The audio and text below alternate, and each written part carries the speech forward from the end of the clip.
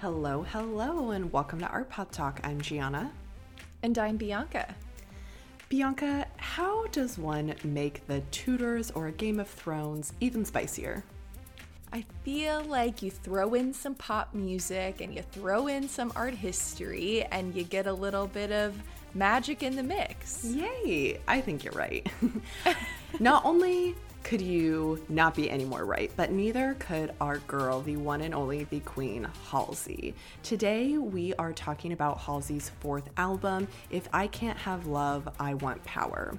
We're going through the album itself and the cover art that took the art history buffs by storm. And lastly, we're diving into the 50-minute film project that was exclusively released in select IMAX theaters in tandem with the album.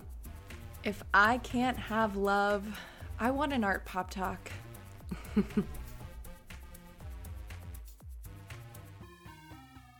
Hello, everybody. Hello, sister. Hello, beautiful sister. Beautiful sister. You do look so beautiful today. How are you? I do not look beautiful today. You do. This is my haven't left the apartment look this morning, but that's I like okay. it. Your face is so dewy. Ugh, that might just be sweat. I don't know. I'm broke, so I keep the air conditioning down, at a reasonable temperature. I do not go below 74 degrees. Yeah, mine's at like 77. Yeah. But it's probably a little cooler here than it is in OK. A little bit, but Bianca, I'm about to see you very soon, and I feel as though, it'll be a little bit chilly up there. I know. I'm so excited. Gianna is coming here in 2 days, and it feels so weird that we're recording, and then by the time the episode is out, you're gonna be here. We're gonna be hanging out. Oh, yeah. Well, there was a lot of fun things happening in the art world this week. I feel like there were just a bunch of different little art news stories, including the Tiffany ad with Beyonce, Jay-Z, and a surprise Basquiat in Tiffany blue. Yes, that was odd. A little bit too convenient, if you ask me. You all know how I love a good conspiracy theory, and I think this just might be that.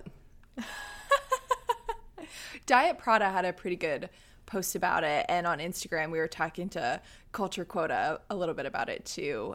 There were lots of new music also lately. I know we're going to get into it with Halsey today, but there was also the new Lorde album. Gianna, I don't know if you listened to that. And then of course Kanye's album that came out, and the whole shebang that unfolded over the weekend with his new album. I have actually not heard that much about Kanye's album, if I'm being honest. Oh, the really? only thing that I've heard about Kanye is that he's trying to legally change his name to Ye.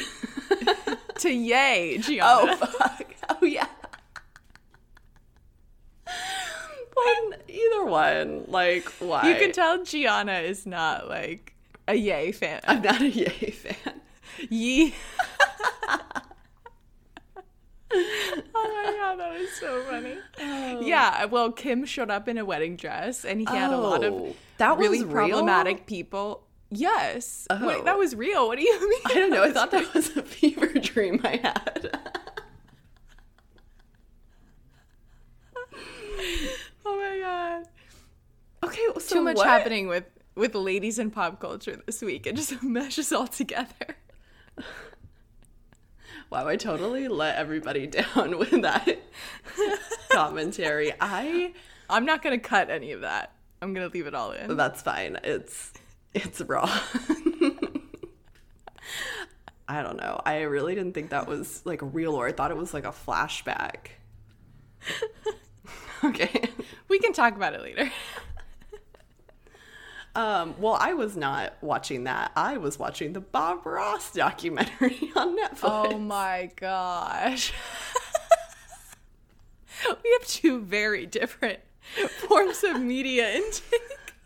Oh no, not only was I watching the Bob Ross documentary, but then I was watching a Lincoln documentary with Theben.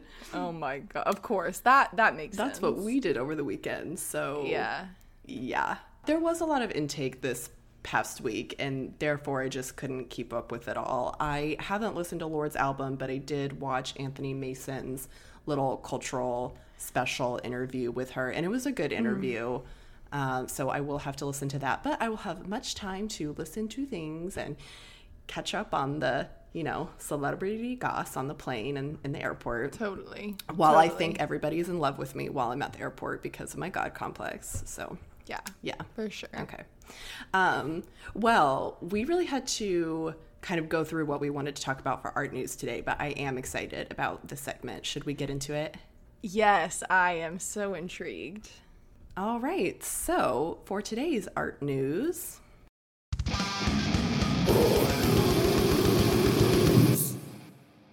keeping in line with today's music theme, today's art news is about Nirvana's Nevermind album cover art. So, looking at an article from The Hollywood Reporter, they write that, quote, Spencer Elden filed a lawsuit in California federal court against Nirvana, Universal Music Group, Warner's Records, music mogul David Geffen, and band members, even the late Kurt Cobain, via his estate and 3 individuals who oversee it, including his widow, Courtney Love, the photographer, and others. So he is suing a bunch of people. Elden alleges the image depicts him, quote, like a sex worker, grabbing for a dollar bill that is positioned dangling from a fishhook in front of his nude body with his penis explicitly displayed. He also claims he had a, quote, reasonable expectation that the images depicting him would remain private, and maintains his legal guardian didn't sign a release authorizing the use of the images. So according to this article, there's a guy named Brian Sullivan, an entertainment litigation partner at Early Sullivan, and he said that the suit is ridiculous, and that even if there wasn't a written agreement, which he doubts, Elden claims are weak. Quote, I think it is highly unlikely that the record company would use a photograph for an album cover without verifying the existence of a release signed by the parents, he says. But if there is no release, it does not mean he has claims for child pornography. As to the right of privacy, you can waive it by your actions or by your parents' actions in allowing him to be photographed. Another entertainment litigator with experience in invasion of privacy and right of publicity matters says, quote, there are a plethora of defenses to this suit. He notes, quote, I think what will be most troubling for any judge will be the amount of time that has elapsed since the photo was published. The fact the kid's parents did this knowingly, more or less, but they knew the naked baby was being photographed, and numerous times that the plaintiff himself embraced the photo and sought publicity for himself. So, Bianca, because this is a legal art issue, let's channel our inner Elle Woods and discuss. Why now? Why this album? We have talked about the use of pornography or sexually explicit images in art and, on the podcast, but this is different because what we are looking at isn't a sexually explicit image, as the article suggests, to a normal person. However, what it sounds like, what we will be questioning the most is just the issue of privacy. Yeah, I was reading a bunch of different articles about this case, and every single article seems to focus on a different interesting characteristic of what's happening here. So I guess kind of the overarching question that I had after reading more about it was, in the age of social media, I mean, do any of us have complete control over our own image? And as we've talked about before, I think in our Art and the Internet episode where we talked about TikTok, when you agree to sign up on some of those social media apps, you click that little terms and conditions button, then you, in a lot of times, in a lot of circumstances, are giving away all of your rights to anything that you have posted on the site. So this is obviously different because when Elden was photographed, it was not necessarily in the age of social media, but clearly this is a really iconic album.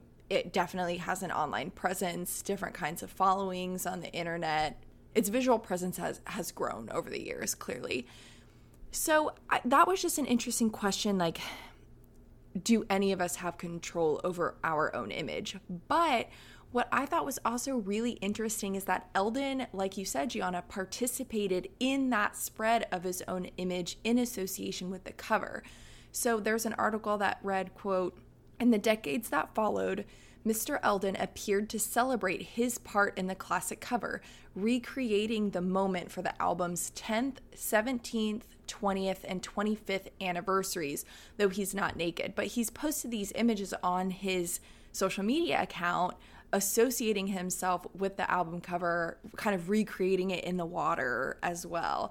So it's interesting to me that in this example in particular, there's 4 instances that we've seen of him in relative recent years kind of recreating. And I had this thought, I guess, obviously he's a baby in the photo, but I had no idea who the baby was until this article came out. So I'm just curious, I don't know, like how much damage did he, I don't know if damage is the right word, but like how much did he contribute in that spread of him being associated with that child, with the baby figure? Because otherwise I would have no idea who he is. You know what I mean? Maybe this is common knowledge for Nirvana fans. They know who the baby is, like they've always known. Maybe I'm just not privy to that kind of information. Then in an interview in 2016 with the New York Post, he was 25 years old at the time, and he said, quote, "It's cool but weird to be a part of something so important that I don't even remember." Now, apparently he's claiming that he has suffered, quote, "permanent harm" because of his association with the album, including emotional distress and a lifelong loss of income earning capacity. So that's another interesting component. I read an article that said something like his parents were paid $200 to take the photo. And so I feel, I don't know, it's like, how can I be the judge of how someone is feeling about the way that their image has been perceived and used over the time? But I don't know, this quote, "a lifelong loss of income earning capacity," well, that's not necessarily, I mean, it sucks, but at the same time, it's like you did sign this, or your parents did sign this paper, they received $200 for it. Maybe at the time they didn't know what that would amount to. And I think there's definitely an issue of kind of I think corporations and industry taking advantage of people in that way, but at the same time they also did sign those rights away. And it's I hate saying this, but it's, I don't know if I feel like it's kind of like a sorry about you situation. Last thing before, if you have anything to add, I also didn't love the way that he talks about him being equated to a sex worker. I just want to say there's nothing wrong with being a sex worker. I know that in the photo he's a child, like he is a baby. So I totally get that. But it's just, personally, I don't think the baby looks like a sex worker, but I don't think of babies as being sex workers. But there's also nothing wrong with adults consensually being sex workers, you know? So that was also just like a little thing, was like, okay, it's not a negative thing, but I understand that you're also a baby here. Yes, Bianca, I agree. And one thing that I am a little bit unclear about is I'm confused about his parents' relationship to the band and how, like, why now? Why this baby? Like, really, like, why Eldon?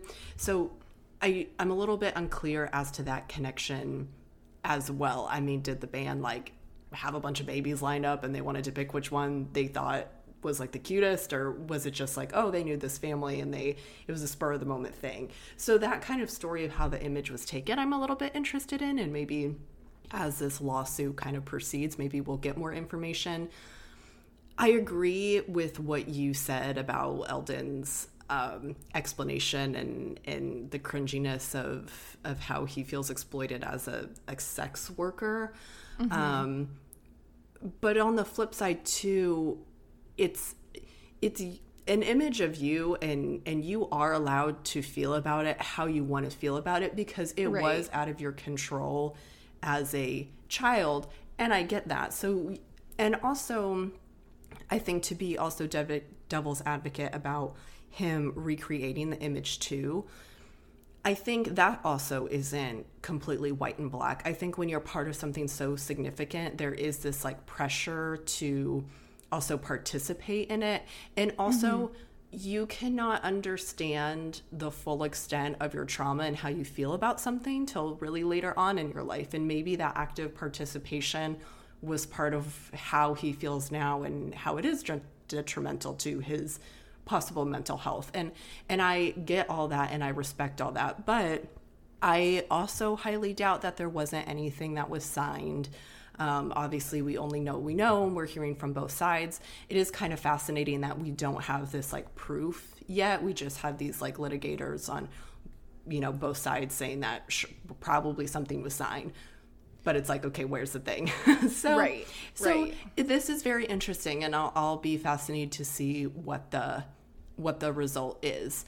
But I agree with a lot of what you said. I think he is allowed to feel about it how he wants to feel about it. But I think it is a little bit sorry about, like there are a lot of opportunities where people, sell their image or sell a work of art or something for an amount of money. And then that has a net growth income in the future. And I'm sorry that your parents didn't maybe put that into their contract, but I don't know. Right. Yeah. I definitely feel like there's a sense of exploitation where the big guy on top can just offer a minuscule amount to someone. Sure. And it's just they're not necessarily divulging the extent of that information. I'm not doubting that happens in many cases, but this will be, interesting to see what the verdict of this case is, how that actually affects artwork and photographers moving forward. I mean, what's going to start happening to photography contracts? And I don't doubt that those have been significantly complicated in the age of kind of surveillance and social media and things like that. And this is an example that got me thinking about larger topics. I remember this one time, there was a really good NPR episode that I was listening to about, I believe it was David Bowie, and how he was kind of groundbreaking in the ways in which he established his contract to make sure that he had monetization of his artwork long term. So instead of getting a lump sum of money up front, he chose to get like smaller payments for the indefinite future, and how that kind of paved a lot of the way artists do financing and monetization of their own artwork. So that could even open up a larger conversation for us. But this was definitely a very interesting art news story. Yeah, for sure. Yeah. Well, I think we should take a little break. And when we get back, we're going to be talking about Halsey's new album.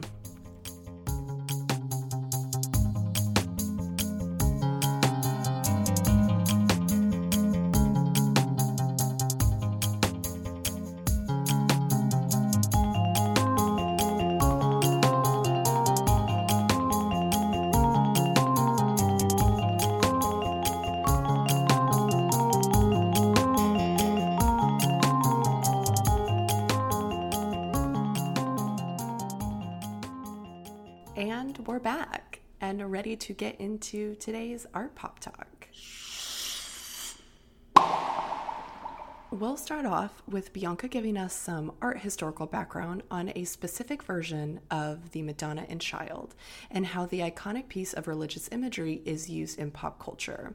And now specifically in Halsey's cover of If I Can't Have Love, I Want Power for her 4th album and its unveiling at the Met. Then I will discuss my thoughts and some of the concepts expressed in the If I Can't Have Love, I Want Power short film. And we'll use this time to discuss other iconic religious female figures, mythological figures that Halsey explores, such as Lilith. I think I should also just give a spoiler disclaimer for the second half. Because this is an early release, and if you don't want to, keep paying multiple times to go see this film, I think hearing some of the concepts will better help prepare you, and you'll have a better understanding going into the film that way, because it is a little bit fast-paced. But if you don't like spoilers, to each their own. Everyone likes to experience things differently, so do with that what you will. But we will be discussing the film in the second half. So Bianca, are you ready to get into the Madonna of it all? Oh, absolutely. I love a good celebrity at an art museum, so very excited. On July 7th, Halsey released her latest album cover on Instagram, and at the same time, she released a 13-minute video, on YouTube. And the video is her kind of walking through the Renaissance halls at the Met. And it's so beautiful. Like, it's literally just Halsey in this garb, which we'll talk about, just kind of staring at the camera, then staring at the art. She's walking around barefoot at the Met, and it's really, like, the way she walks is so beautiful. Like, she's just so effortless. I was like, oh, I wish I looked like that, walking through the halls of the Met. But yeah, she's walking around the Renaissance wing, and she stops at these like images and paintings, like a sculpture that depict the Madonna and Child. And then at the end of the video, she is seen at the foot of the stairs in the Met, and there's this big kind of red cloth over this what we know is like a painting or an image. And she walks up to it and she rips the curtain down and unveils her album cover. When it's unveiled, what we're left with is this like really monumentally scaled photograph of Halsey, which was photographed by Lucas Garrido. I don't know if I'm pronouncing that name correctly, but the photograph captures Halsey seated on this enormous golden throne, which is very clearly reminiscent of Game of Thrones and the Throne of Swords. Like the architecture and the build of the throne itself, just, I don't know, to me it clearly looks like Game of Thrones, which is interesting and kind of like pinpointing a very particular aesthetic, right? So she's seated on this throne and she's wearing a blue dress, like this very elaborate, beautiful crown. Her wavy brown hair is down and one of her breasts is exposed. And then she's holding this infant on her lap, which is, the infant is looking directly out at us, the viewer. And Halsey is kind of in a 3/4 portrait turn where her gaze is actually looking away. She's not looking at us, but the child is, which is pretty interesting. It's also interesting to see this infant who is not hers, right? So as we'll get to that, like throughout the video where she's walking through the Met, Halsey is actually pregnant herself, and then Gianna will talk about that later on in the video as well. Clearly this is reminiscent of depictions of the Virgin Mary, and it's made even more explicit when you watch her walk through the Met and kind of like make all these different stops, and then to have that unveiling. We've talked about this quite a bit, but something falling into that lineage, like there's contemporary artists who are inserting themselves into that line. So I think what Halsey is doing here and what she did with the video is definitely make her mark as this kind of virgin-esque contemporary figure.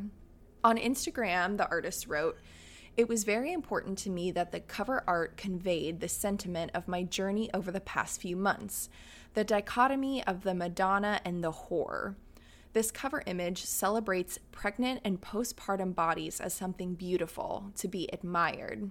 We have a long way to go with eradicating the social stigma around bodies and breastfeeding."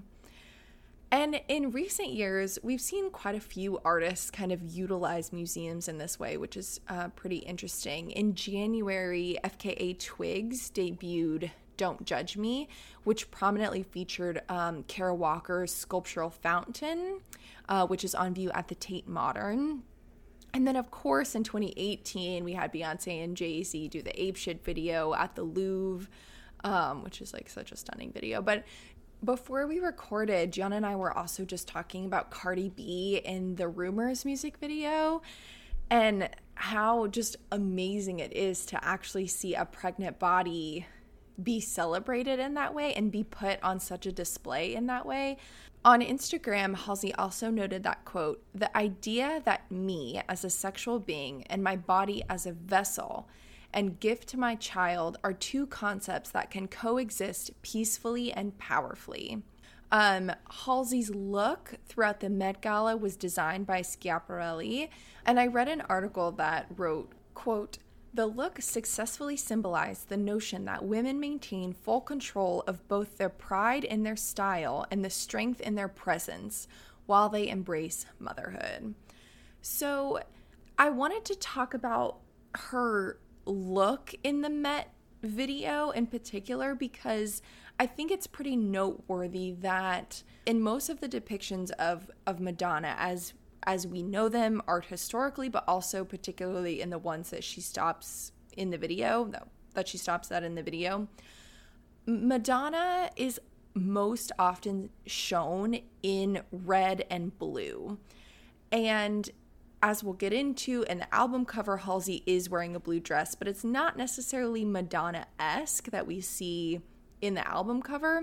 But whenever she's walking through the halls of the Met, she has this kind of orange cloth, this golden cloth that's draped over part of her body, but also over her head, kind of in the head coverings that we might see in Madonna. And then she has this silver-plated kind of bodysuit that just covers a little bit of her breast and then actually exposes a lot of her pregnant belly. So I thought this was an interesting way for Halsey to walk through the space because she's associating herself with Madonna and child. Clearly she is exhibiting her body as a body that is with child, but instead of reckoning with the idea of divine light, in many Renaissance paintings what we actually see is a ray of light that is meant to symbolize the Virgin Mary being impregnated by the light of God. That's how visually that idea of conception is rendered.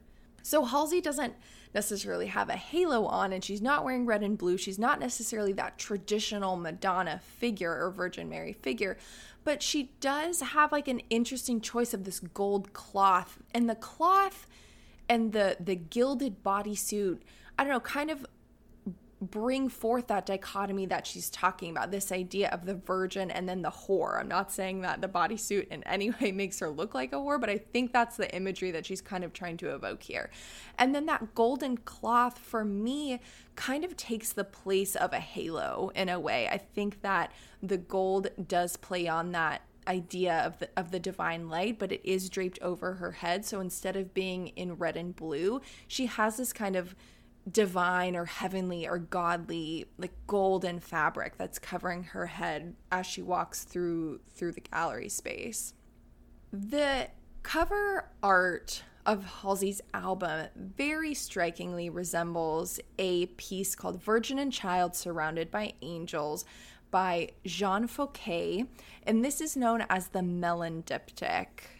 This Madonna is seated on a throne. It is very detailed. It clearly has like a sense of jewels or pearls on the throne. It's definitely not as probably elaborate as Halsey's is, but it is very detailed and it is golden as well. And then we see a very like statuesque, very stone colored, kind of marble colored image of a Madonna figure with theoretically the Christ child being seated on her knee. She is wearing a blue dress that is absolutely relatable to Halsey's. Even the cut of the bodice is fitted in this kind of like square shape that leaves one breast exposed. So this is shown in Halsey's album cover as well as this rendition of the Madonna. This image actually isn't in the collection of the Met, but it is at the Royal Museum of Fine Arts in Antwerp. The Virgin in this painted image is believed to be a disguised portrait of Agnes Sorel, the mistress of King Charles VII, who was considered to be one of the most beautiful women of her age. This type of image in particular is known as a Virgolacton, a breastfeeding depiction of the Madonna. So in the 12th century, Virgolactons became popular amid the surge in Marian imagery. The milk of the Virgin was often interpreted as the life-giving precursor to Christ's blood, which grants eternal life. And I took this gender and visual culture class in grad school where it was taught by a medievalist. And so throughout the course, we talked a lot about the wound on Christ's side and depictions that actually where you see people drinking blood from Christ's wound as if it was equated to a breastfeeding mother, theoretically, the Madonna or the Virgin breastfeeding. Images like this were painted at a time when most wealthy women were able to hire wet nurses. And so the Virgin actually became more aligned as a symbol for common women. And this imagery fell out of favor in the aftermath of the Protestant Reformation and the Council of Trent on the grounds of propriety. So this is a really interesting image for Halsey to rely on. And I was reading an article that said, in this way, quote, Halsey's own bare-breasted image recalls earlier exaltations of pregnant and postpartum bodies as something beautiful to be admired, which is what she was talking about on her Instagram caption. So this idea of Agnes Sorel being a mistress, theoretically taking on that kind of horror connotation that Halsey is bringing up, but also being replicated or rendered in this image of the Madonna and Child, I think is really, really evocative, and that really comes together well for the content that Halsey is trying to portray in her cover art, throughout the lyrics in her album, and as we'll get into, the film. Yeah. Oh my gosh, I love this. I like the analysis of her outfit based in the space. I think obviously Madonna and Child is very iconic. We could do a whole thing on that. We've talked about the complexities of motherhood on the podcast before.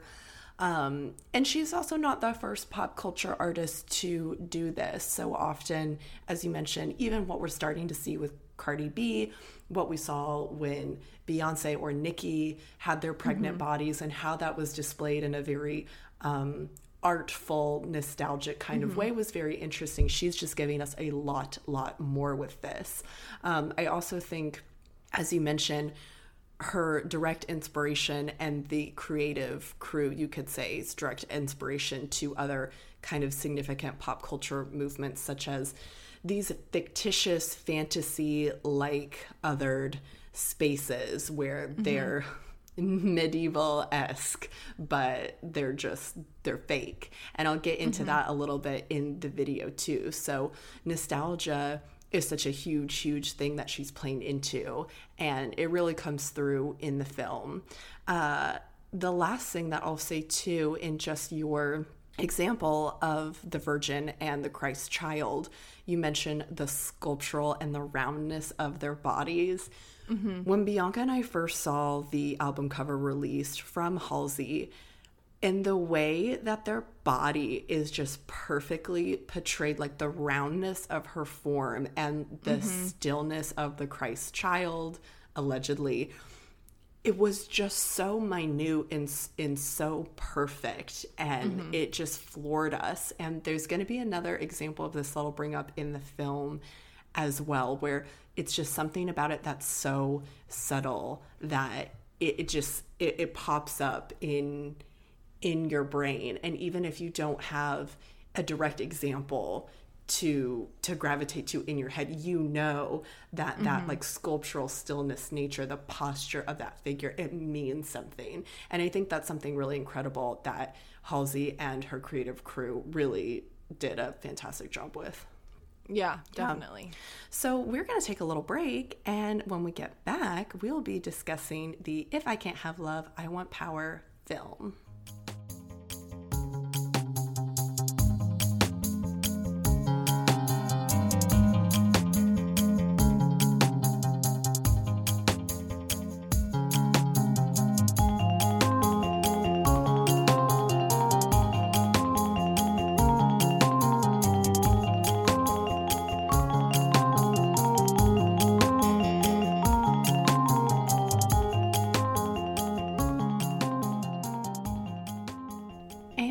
We're back. Welcome back, everybody. I, again, hope that most of you have stayed for this segment of today's episode. But before we get into the film, Bianca, I just want to know which songs were your favorite on the album so far, and I guess just your general hot takes. Even though Bianca didn't see the film, I was able to go watch it. They were showing it in select theaters in Tulsa. I'd still like this part of the segment to just be open-ended too. So tell me which ones were your favorite. Yeah, well, I was able to watch as many kind of clips and videos of the film as possible. Like I watched the trailer. There's I think an overall video for I'm Not a Woman, I'm a God, and I think it takes clips from the film. So I could get like a pretty good sense of, even in that like 3-minute video, get a good sense of the storyline and the aesthetic that she's portraying. Just to preface this, I'm not like the biggest Halsey fan. Like I definitely really like her. I enjoy like her hits on the radio, and I love that she's that type of celebrity that's like, you know, really engaged. I think she's a fun celebrity to look out for, but I've never really consistently listened to a ton of her albums in full. But I was really impressed by the story that she was so easily able to tell us with this album. Of course, we've been diving into the images of it for our Pop Talks purposes, but when I listened to the album, I really did a good sense for what she's trying to tell us here with her songs. So my favorites were probably Honey and Lighthouse. I think Lighthouse was wild in terms of its lyrics. Yeah, I agree. Those were both really good. And I think even Honey, too. I mean, a big part of, I think, why this project was very interesting as well is kind of juxtaposed with other female pop culture icons that we've gotten. You know, this project really explores not only the childbirth of it all, but the sexuality of it all, in which not only is Halsey more sexually free, but she also doesn't identify as just with she pronouns. She also goes by she and they. And I think that part of her identity isn't really specifically addressed. It's more just about the birth journey of it all. But I don't think it needs to be. Like but I like that we can have conversations about how there are many types of people who are able to give birth. Right. It's not just quote unquote women's bodies who are able to give birth. And I think that's something really important. And I think Honey does a good job of kind of not being overly explicit in that. That's not necessarily what it's about, but I think it's nice to see an album about birth play with identity in that way. I agree. The interesting thing about Honey is that song was not in the film. So, and this is all to preface too with the experience of going to watch the film, is that it was a little bit tricky because it's 50 minutes, it's very short, and it's very fast paced to fit in this whole narrative in that short span of time. If I had access to it on the internet, I would watch it like once just for the joy of watching it, and then go back and do like a deeper analysis and watch it the second time. Basically how I also like to view art, you know, look at it for pleasure and then get down into the nitty gritty of it. So I was trying to kind of do both in one. And so that's why I also say, let me do that for you so you can listen to this. And then if you do want to go see it, or even when it just comes out on, you know, the internet, whenever that does happen, then you don't have to have that experience. But I thought it was interesting that Honey is left out. But the film didn't end up being so much about sexual exploration with other people as it did just about birth. So I understand why it was left out, although I think it is a strong song on the album. So I would like to just break down the synopsis of the film.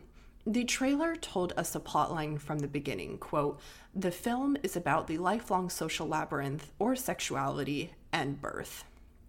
The greatest horror stories ever told were buried with the bodies of those who died in the labyrinth." So something interesting to keep in mind is that none of the lyrics or the songs explicitly are talking about birth or address childbirth. The lyricism is entangled with things like romance, sexuality, complexities of power, and mental struggles. And I think that very much falls in line with how we kind of see pop music play out. So I don't think there's much surprise there. I also think it, just allows the listener to also connect to it in different ways as well. But If I Can't Have Love, I Want Power is just about an hour-long film experience set to the music of Halsey's fourth album, which introduces a young pregnant woman, Lila, as she wrestles with the manipulative chokehold of love to ultimately discover that the ability to create life and end it unlocks the paranormal power within her. And this paranormal power we'll get into a lot at the end. That's where I see that comparison with Lilith really come into play. So that's going to be especially important. So with all this in mind, going back to the nostalgia in the film experience, and even Bianca and I were just talking about that, within them songs themselves play a very important role. Bianca even introduced this conversation with the art historical nostalgia, but just taking it for also its place in music and pop culture history was interesting.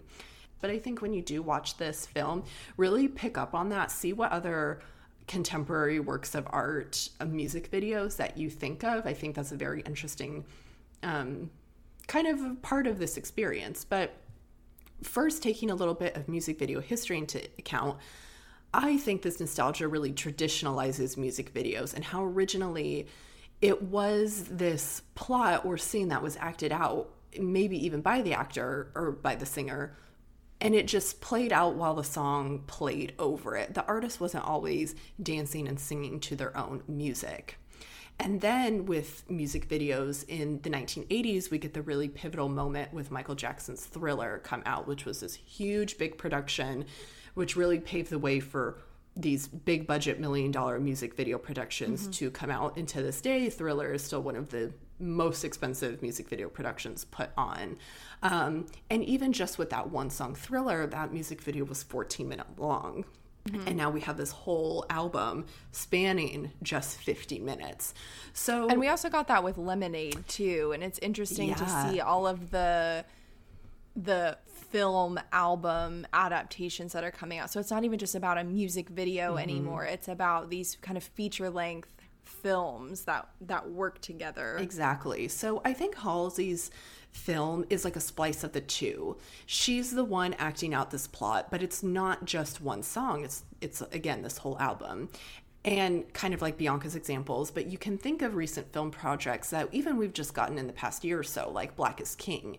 However, that project had more familiar music video elements, creating a project or formula that we are more used to, the artist singing and rapping, but also directing her attention towards us. The same thing could be said for Thriller.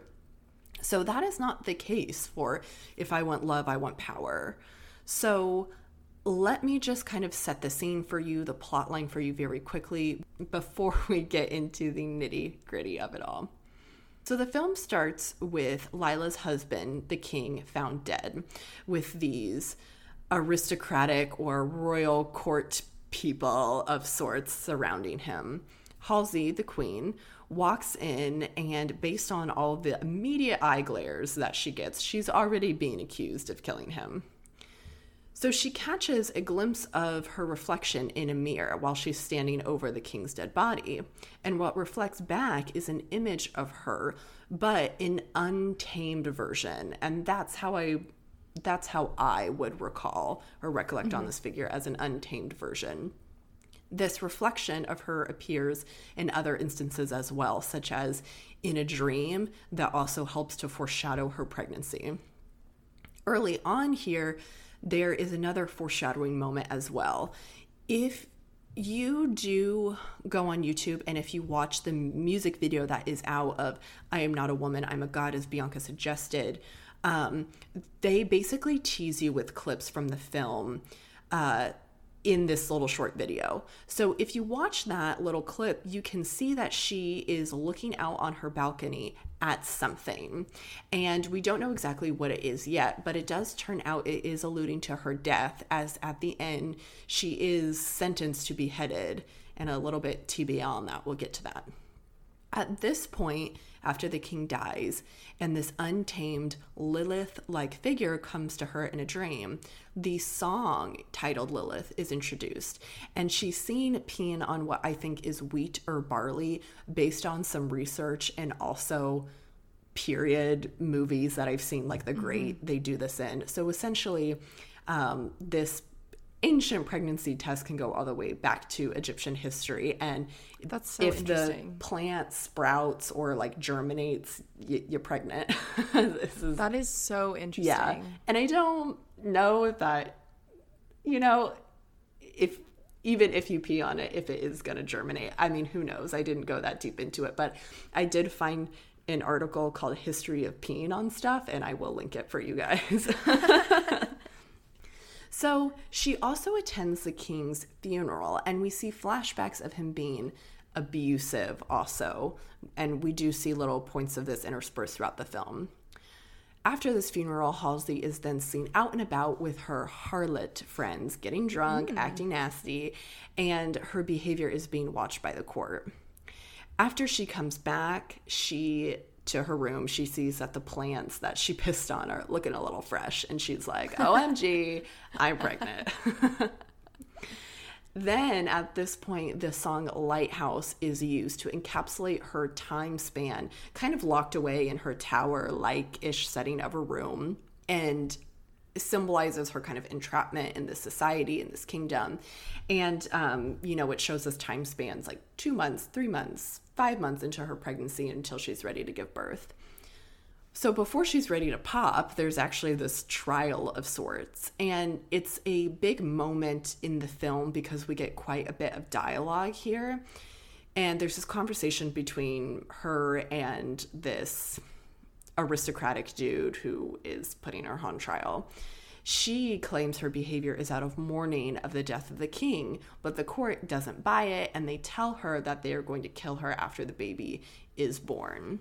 So not to make a long story short, but that's essentially what happens. The only thing keeping her alive for that time span is because she is carrying a child of royal blood.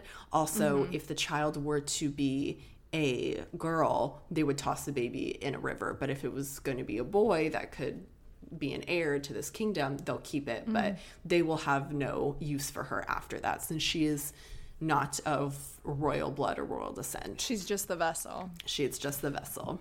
So when she is beheaded, however, her body kind of disappears. And it was almost a little bit hard for me to tell just because the setting is a little bit dark. But the film ends right after her head is chopped off. And when the credits roll, it shows our queen alive and walking over a lot of the dead bodies of the aristocrats in this kingdom. And also her attire changes as well. It's a little bit of a splice between like the trappings of a queen and also how she was dressed as the Lilith untamed woman.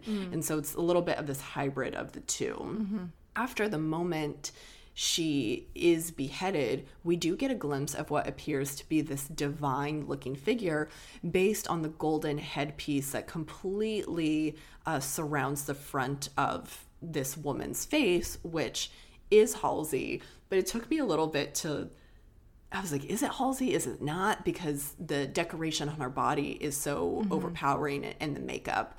But it is what I'm assuming to be Halsey. And there was something about this divine figure that just got me. Obviously, the golden headpiece framing the front of her face was very obvious in the sense that it is some halo. This is a divine. Also, it showing up the moment after she died kind of helps bridges the gap between her body disappearing and now this figure showing up. However, what I was telling Bianca earlier was there's just a subtle gesture that she does with her body that just harkens back to a lot of the imagery that Bianca was showing us earlier. When it comes to holy figures, she has this little tilt to the side of her head. She has a little bend in her knees. Her hands are all the way down. Her arms are all the way down to her sides, but her hands are just slightly built up. And it just reminded me of a very statuesque, very still, one point poorly perspective, old school gold-leafed painting. And it was so subtle and so beautiful. I just really loved this figure. But I think it's so interesting that you like, because she is so successfully pinpointing all of this like really amazing art historical iconography with that like 2-second subtle gesture, you're able to pick up on this idea that she is like creating herself as this kind of saintly figure. Yeah. So that kind of ending and that little glimpse of that character really kind of turned it around for me. I was like, that was very clever and very subtle, and wrapped it up in such an interesting way with all of the religious iconography that we're getting, and also comparatively to the child birthing of it all. That also brought in this other aspect of not only is she creating life, she's taking life away, but it's this regeneration for her own body and her soul, if however you want to put a metaphor to it, or however you process it. But so that was a lot to kind of go through, but since a lot of you have not probably had the opportunity to see it, I think it was important to give you guys a little bit of a plot line before we discuss a figure that I'm very, very interested in and very passionate about, Lilith. So, who is Lilith? Why now? Why this untamed woman? Let's get into it. Why this Lilith? Why this Lilith? So Lilith is kind of a controversial figure, even within Jewish folklore, and that's kind of where we see her primarily come up. Lilith's name is not included in the creation story of the Torah, but her name does appear in several midrash, and midrash is an ancient commentary of Hebrew scriptures, essentially. Her symbolism, her history, and the literature are debated amongst Jewish scholars, feminists, and other intellectuals. There are multiple origin stories and mythologies for Lilith, but the most popular, maybe history or story told, views Lilith actually as the first wife of Adam, and this is before Eve. So why would Lilith be this symbol and an icon that Halsey would embody in the film? It's because she is this historical power symbol, and her story of the untamed woman has been reclaimed by feminists and artists constantly. The darker aspect of life, birth, and regeneration is also very major common themes that a lot of feminist artists used. But that, paired with the horrors of childbirth, really pairs very well with Lilith's mythology and why it works so well for if I can't have love, I want power. So I'm going to insert a little bit of story time here because I'm going to read a quick passage to help connect some of the dots between Lilith and Halsey's project. The open-ended nature of the Lilith symbol has allowed different groups to use her as a destructive female symbol or a symbol of female power. Many feminists see Lilith as not only the first woman, but the first independent woman created. In the creation story, she refuses to allow Adam to dominate her and flees the garden despite the consequences. In order to retain her freedom, she must give up her children, and in retaliation, she steals the seed of Adam. However, other stories portray Lilith as a demoness who kills children and takes advantage of men while they are sleeping. Other Jewish laws forbid the spilling of a man's seed with Lilith, which she takes advantage of this during masturbation and erotic dreams and uses it to replenish her own offspring. So there's a bunch of different mythologies and little stories about Lilith. She refuses to be dominated by Adam because they were built together from the same material, the same dirt, the same earth. And when she refuses to be submissive, she goes away.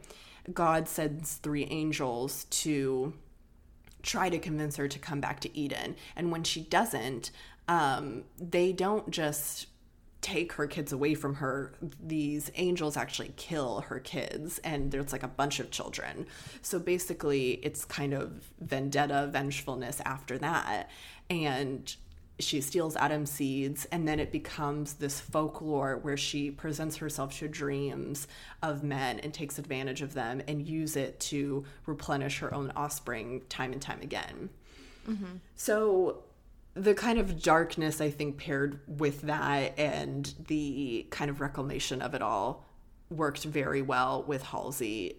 So not only the mythology of it all working very well, but specifically if we're pinpointing this aspect of Lilith and folklore appearing in a dream sequence, as I referred to that earlier foreshadowing moment where Halsey, dressed up as Lilith, comes to her in this dream, and it's a little bit creepy. This untamed woman comes and she actually sticks her hand in Halsey's belly, and that's probably one of the more like darker, kind of creepier scenes that we get. And then she wakes up, and you see tidbits of this scene in the I Am Not a Woman, I'm a God music video where she's bathing and she kind of goes on with her day. And the song played to that scene is Lilith. So we get this dream sequence, and then the next song that is played is Lilith. So that was very... I knew going into it when one of her songs was titled Lilith that I was going to be all about that. So yeah, that's maybe just a little bit of my bias and why I thought that was a fun kind of moment to pinpoint in today's episode, since we can't talk about the whole thing. But using Lilith, using Madonna, I think was very successful. Bianca, I'm very much like you in the sense that I think Halsey is an incredible person. And I did had to go a little bit into her discography and kind of look into her other, not only musical works of art, but visual works of art. And I think this followed along the same path of creating her own world, her own realm.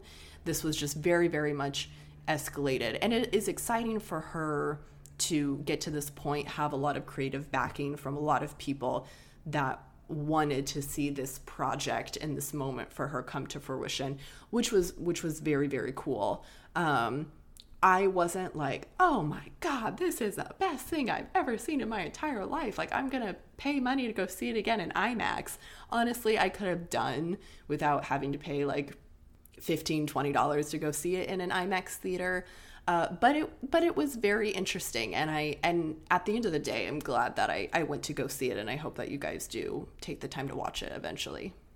On behalf of myself and the Art Pop Tarts, thank you for spending the $20 to talk about this film with us. It's really cool. And yeah, I took the album on a little run with me, and I really enjoyed listening to it. And of course, we love an art historical queen. Like, please keep bringing us all the art historical references. So I think that's the most enjoyable thing for me about this is like she's just doing it so well. I agree. And I really appreciate that. I agree. So. And I mean, really though, I did really like the album. I did really like the songs. There are some good bops on there. Very biased, but honestly, like, I really like the song Lilith a lot. That's probably my favorite. Yeah. Well, if you want us to keep spending money on visual albums, you can donate to our Buy Me a Coffee account. That link is in our link tree across our social media. It's on our website, artpoptalk.com. If you have any questions, comments, concerns, happy thoughts, feel free to email us at artpoptalk@gmail.com. And we again want to let everybody know that Gianna will be flying out here this Wednesday. The fam is headed out to good old Pennsylvania for our cousin's wedding this Labor Day weekend. So in light of that, there will be no episode next Tuesday, that Labor Day week. But keep your eyes peeled because Gianna and I are going to be doing lots of new social media content. You'll get a lot of new stuff from us and from our sponsors at Hungry Harvest. So have a nice long weekend. Have a great holiday weekend. And we will talk to you in 2 Tuesdays. Bye, everyone. Bye. Art Pop Talk's executive producers are me, Bianca Martucci-Fink. And me, Gianna Martucci-Fink. Music and sounds are by Josh Turner, and photography is by Adrian Turner. And our graphic designer is Sid Hammond.